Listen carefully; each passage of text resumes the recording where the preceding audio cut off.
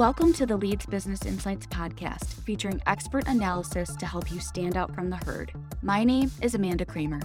We are thrilled to be discussing data-driven sports ticket pricing with Ovunc Yilmaz, Assistant Professor of Operations at Leeds. Welcome to the Leads Business Insights podcast, Ovunc, and thank you so much for being here today. Thank you, Amanda. All right, let's start by grounding our listeners in the size of the sports market and ticket revenues. Tell us more. Sure.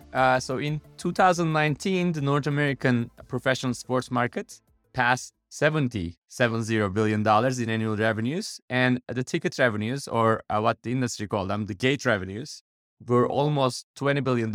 And they are one of the major revenue sources of this industry, others being media rights, sponsorship, and merchandising. And of course, this industry has been hit pretty hard by coronavirus.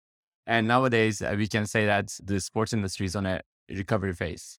Still a huge market. So let's talk a little bit more about the team side. What does the pricing problem look like, and what processes go into pricing? Pricing problem is a very complex one because teams are selling tickets for highly differentiated seats. For football, you can think of 50-yard line seat versus an end zone seat. For basketball, you can think of right behind the team bench or those nosebleed seats that you can barely follow the game. Teams are also selling tickets for different types of games based on different opponent strengths, maybe some rivalries, preseason, regular season, postseason. And teams are also selling tickets to fans with different tastes. You can think of a diehard fan who has gone to every game since they were 5 years old, or someone who is in town for just a day. There are some differences. Someone may be looking for tickets for their entire family versus someone just wants some solo evening in a basketball game. People have different budget and different scheduling constraints. And teams are selling these tickets in different formats. So they sell single game tickets, they sell season tickets. Recently, they started to sell some multi-game packages. And as you can see, there are a lot of different dimensions, and this problem is really, really complex. And with the growth of analytics and, of course, with the digitization of ticketing, a lot of things are on just phones nowadays. The organizations, sports organizations, leagues, teams, they try to use this data to make more informed, better pricing decisions and improve their gate revenues. Let's also ground our listeners in pricing strategy options for teams, such as tiered, variable, etc. Yes, I can explain 3 commonly used strategies for our listeners. The first one is the tier pricing, and this one is also known as scaling the house by the industry. And in this one, the sport organizations offer different categories of seats at different prices.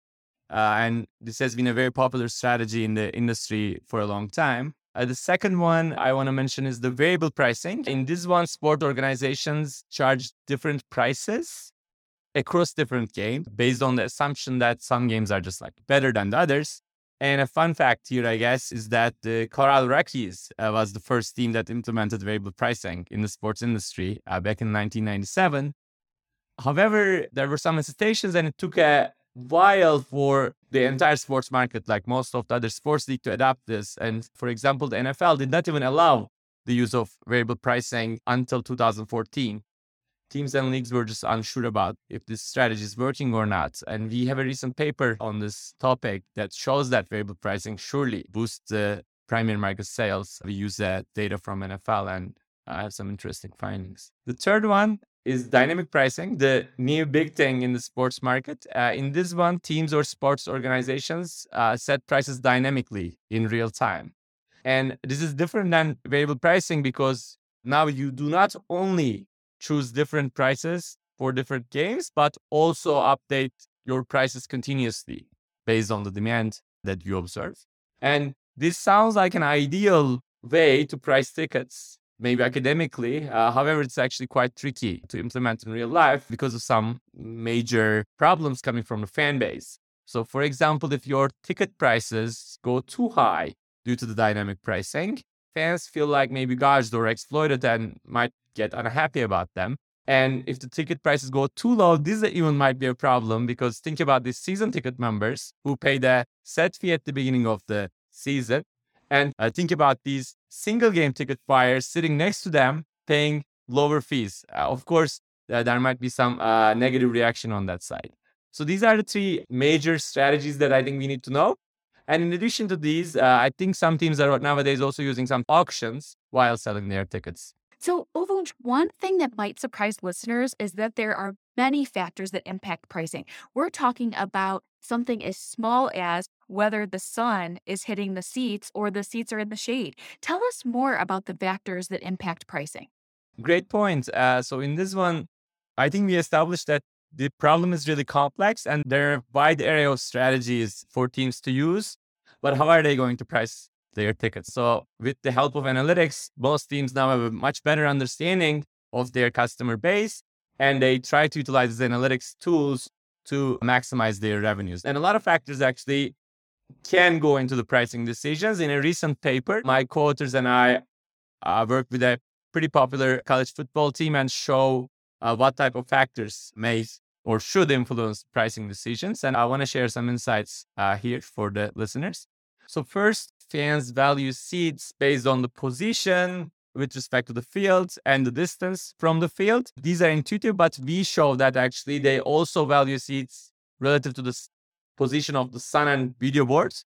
Second, the value of seats in a section is often consistent in and around the center of that seat category.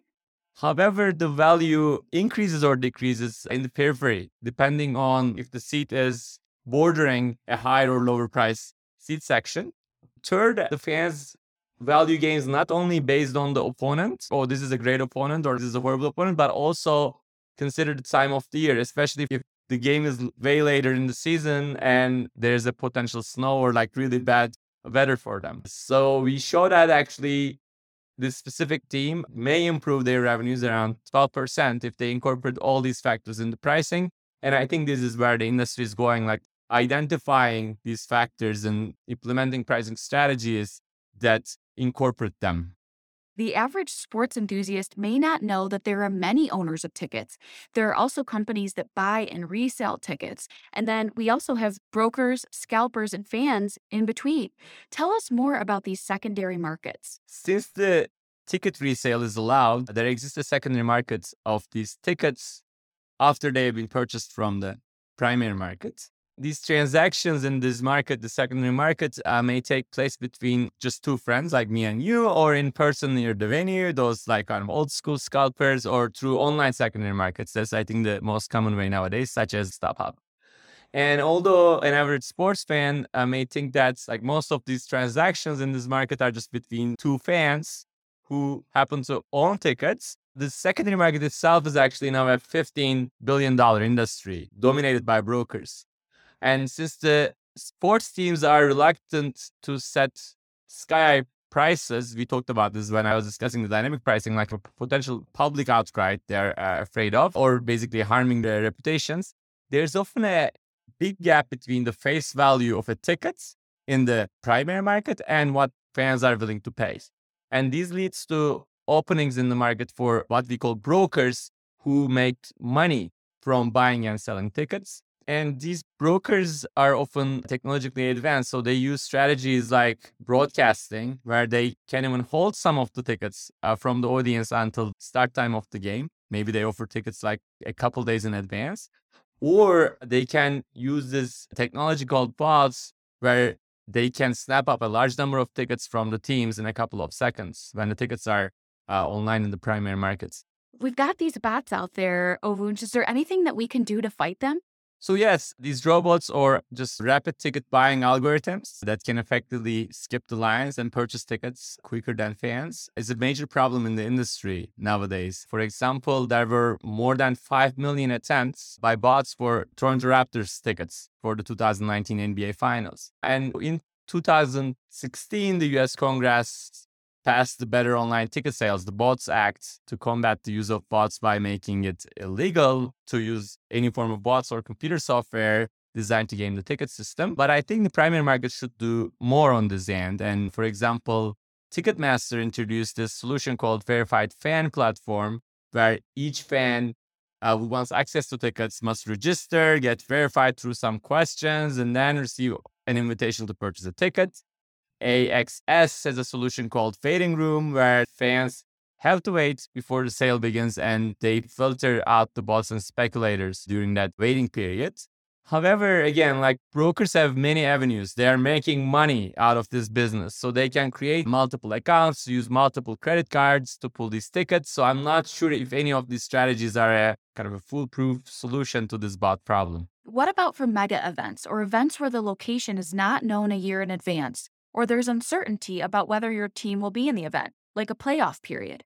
Yes, mega events is a very big industry by itself because these events greatly differ from regular sports games as they attract a much bigger fan base and occur less frequently, as we can just see in the Super Bowl example. I break mega events into two categories: those with predetermined locations that allow for years of advanced logistical planning, such as again Super Bowl or Olympics or World Cup, where ticket markets begin months in advance, although teams are often determined in the last couple of weeks. And the second group is those events whose locations are not determined until the qualifying teams are confirmed, and Stanley Cup playoffs, Major League Baseball playoffs are other examples where teams often have only a week to plan everything. So although these two categories are different in nature, the leagues or teams often wait until the last minute for distributing the tickets because, again, we don't even know the teams. And matching demand and supply in such a short time is not very easy and not actually possible. Plus, we can, again, think of the secondary market side of things. There's a lot of value lost to the secondary markets because brokers can resell tickets with huge markups. They sometimes even sell tickets they don't even have. And a great example of these is those tickets that were sold from $10,000, $20,000, even $50,000 per seat for the Colorado Avalanche Stanley Cup final. So I have some work on an idea called ticket options. So this might actually tackle with this supply-demand mismatch. In this idea, customers pay for a reservation or an option, but they only pay for the face value of tickets if their chosen team advances to that stage, for example, the Super Bowl. And this strategy actually has been implemented in the college football semifinals and finals for a while, and we basically show that it's beneficial for the teams. Now that we've discussed the strategies and analytic processes that you've studied, we know these work in theory, but what about in real life? What should companies consider as they implement pricing strategies and think about their fan base? Yes, so I think we should look at this problem in two pieces. In the first piece, the teams or sports leagues should understand their customer base. So what type of customer segments do you have? How much these segments are willing to pay for a given ticket? Digesting this information, combining it with what type of seats they have, what type of games they will play in a given season, they should optimize the prices for their season tickets, single game tickets, multi-game packages, etc. simultaneously. So analytics, I think, is really important. And there are a lot of papers in the field of revenue management and pricing, sports economics, showing that these methods work. So this is the science part of it. However, second part, and this is the art part of a long-term impact of a pricing decision, it should be always an important consideration for a business. So certainly the businesses should not take a very simple approach, or let me just maximize my revenues for this year. They should think for the long run implications. Why? Because, a pricing decision this year might make your fans upset and make you lose a bunch of money in future. So teams often employ experienced strategists or people in the box offices when they are making pricing decisions. And I will give an example, not directly from the sports market, but this Bruce Springsteen tickets created this big public outcry because Ticketmaster, the primary market seller of the tickets, charged around $5,000 a piece in the primary market for some of the fancy seats there.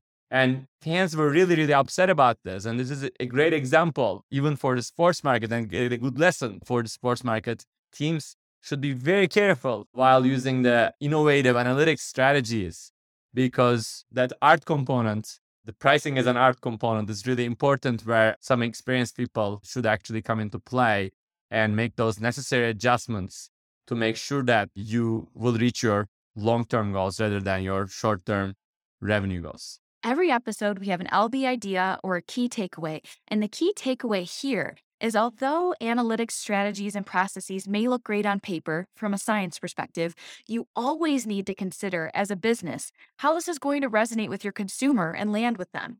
It's that combined art and science that you've been talking about. Yes, Amanda, you got it. Okay, well, Ovunc, thank you so much for joining us today for the Leads Business Insights podcast. It's been a pleasure having you. Thank you so much. Thank you again for listening to Leads Business Insights.